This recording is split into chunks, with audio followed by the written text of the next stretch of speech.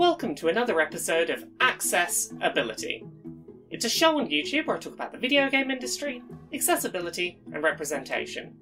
Basically, how can we help more people to play games, and more people to see themselves in the games they play? I'm Laura. I'm a white woman with bright blue hair, shaved on one side, wearing a black and galaxy pattern dress. When we talk about accessibility in video games, typically we're talking about one of two different kinds of accessibility. Game-specific accessibility, or system-level accessibility. Game-specific accessibility is a lot more common. That's when a game's developer has made accessibility settings that boot up in a game.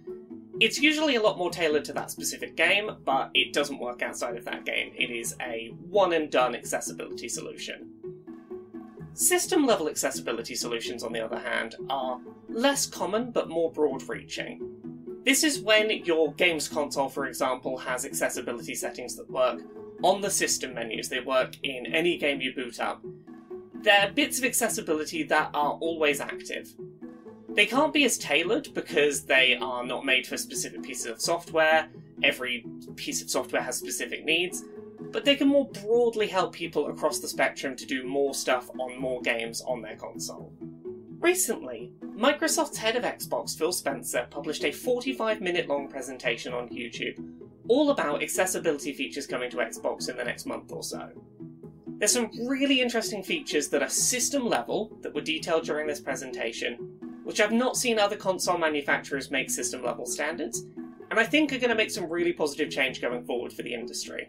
So today, on Accessibility, we're going to be talking about the new system-level accessibility support settings coming to Xbox consoles later this month. We're going to talk about what settings are being implemented, what questions we still have remaining for Microsoft going forward, and why these settings would be fantastic to see adopted on a system level by both Sony and Nintendo. First up, and perhaps most interestingly, as part of an update available now to Xbox insiders, and coming to full release in the near future, Xbox gamers will soon be able to see, before purchase, if a game they're looking at has any of a selection of common accessibility features before making a purchase. Here's how this works. Microsoft has, at present, created a list of 20 common accessibility features that are important to a wide variety of disabled gamers, across gameplay, audio, visual, and input categories. These include things like narrated menus, full keyboard support, subtitle options, input remapping, single-stick gameplay, a lack of button holds required, speech-to-text and text-to-speech communication with online players, and more. Developers can select these options if featured in their game, and have their presence listed on the Xbox Store, so that players can pick up those games with confidence they will be able to play them, without having to first do external research.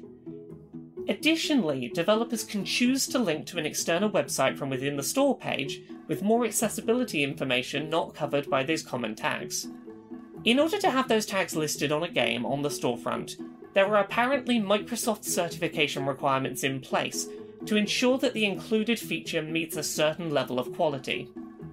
One example given by Microsoft is that in order to receive the input remapping tag, a game can't simply allow for button remapping, but has to go as far as including things like X and Y axis remapping on the control sticks.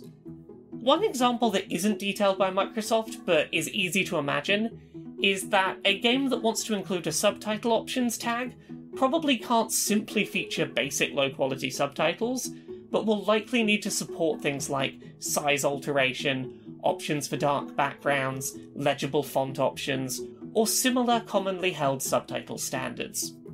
Over time, Microsoft is going to add more tags to this list of 20, as well as the ability to search the main store by filtering lists to only show games with certain features tagged as available.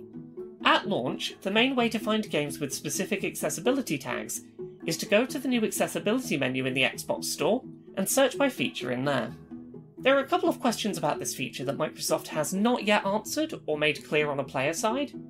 It has not been made clear if, going forward, developers will be required to tag their game's accessibility features, or if this will remain an entirely voluntary feature on the developer end. I would love to see it become a mandatory part of certification to properly accessibility tag features, but much of the language used in this video presentation suggests that it will be a purely opt-in system, at least in the short term. In other changes coming this month, the Ease of Access system menu on Xbox is now renamed as the Accessibility menu, to make it easier to understand at a glance what options are held within it. A new system-level night mode feature allows players to customise the level of brightness and blue light presented when playing on Xbox. You can lower your brightness, shift tones toward orange and away from blue, and set this to turn on and off either on a timer or manually. You can also dim controller lights, and the console's power light, if you experience light sensitivity. Also added to the renamed accessibility menu is a new system-level colourblindness filter. Featuring support for multiple common types of colourblindness, players can now set their Xbox to automatically detect problem shades of colour, both on system menus and in games or apps, and colour correct what's on screen to try and make it more visible. You can select the level of colour correction required to ensure that things are as visible as possible for you. This is never going to be as perfect as a handcrafted colourblindness mode made specifically for a single game, but it does mean that games with no colourblindness support on Xbox consoles now have at least an automated solution which should make a large number of the console's games more accessible, as well as providing support for things like movies watched on the system. Lastly, in the next iteration of the Xbox Game Development Kit, a series of resources for game developers focused on accessibility will be consolidated and more prominently positioned. Developers will be more actively encouraged to take advantage of Xbox's accessibility testing service, where they're told if their game meets Xbox's internal accessibility standards, and if not, how they can get there, as well as being pointed towards a new online course designed to teach and test knowledge of accessibility standards and support options. I would love to eventually see Microsoft make this accessibility tagging feature a mandatory part of getting your game certified for Xbox, because letting players know which accessibility settings before they purchase are and are not available is just a benefit. For too long, too many game developers have been very bad at communicating what accessibility features their games do and do not have, and what standards they meet. And I think Microsoft is really in a position here, once this starts to get rolling and they know that it's working right, to make this a standard.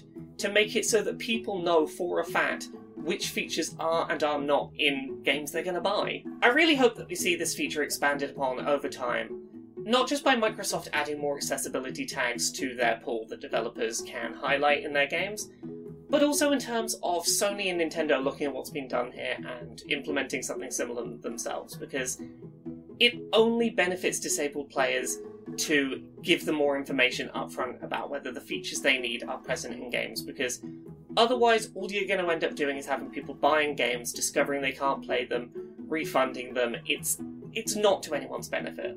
The addition of night mode support on Xbox is going to be really positive for people with certain photosensitivity conditions, or who struggle if they look at too much blue light before bed to go to sleep. The addition of automated colourblindness filters is going to be really useful for people who want to play games that don't have their own dedicated colourblindness modes. It probably won't be a replacement for dedicated software-level colourblindness entirely, but it's a step forward and it's going to make more games more accessible. And the idea of making game development tools that focus on teaching and testing accessibility for developers, making them more prominent, more highlighted, making more of them available to developers, is only a positive thing. Xbox is really working hard to make system-level improvements to make more games more accessible, and I can't fault them for that. That's fantastic to see.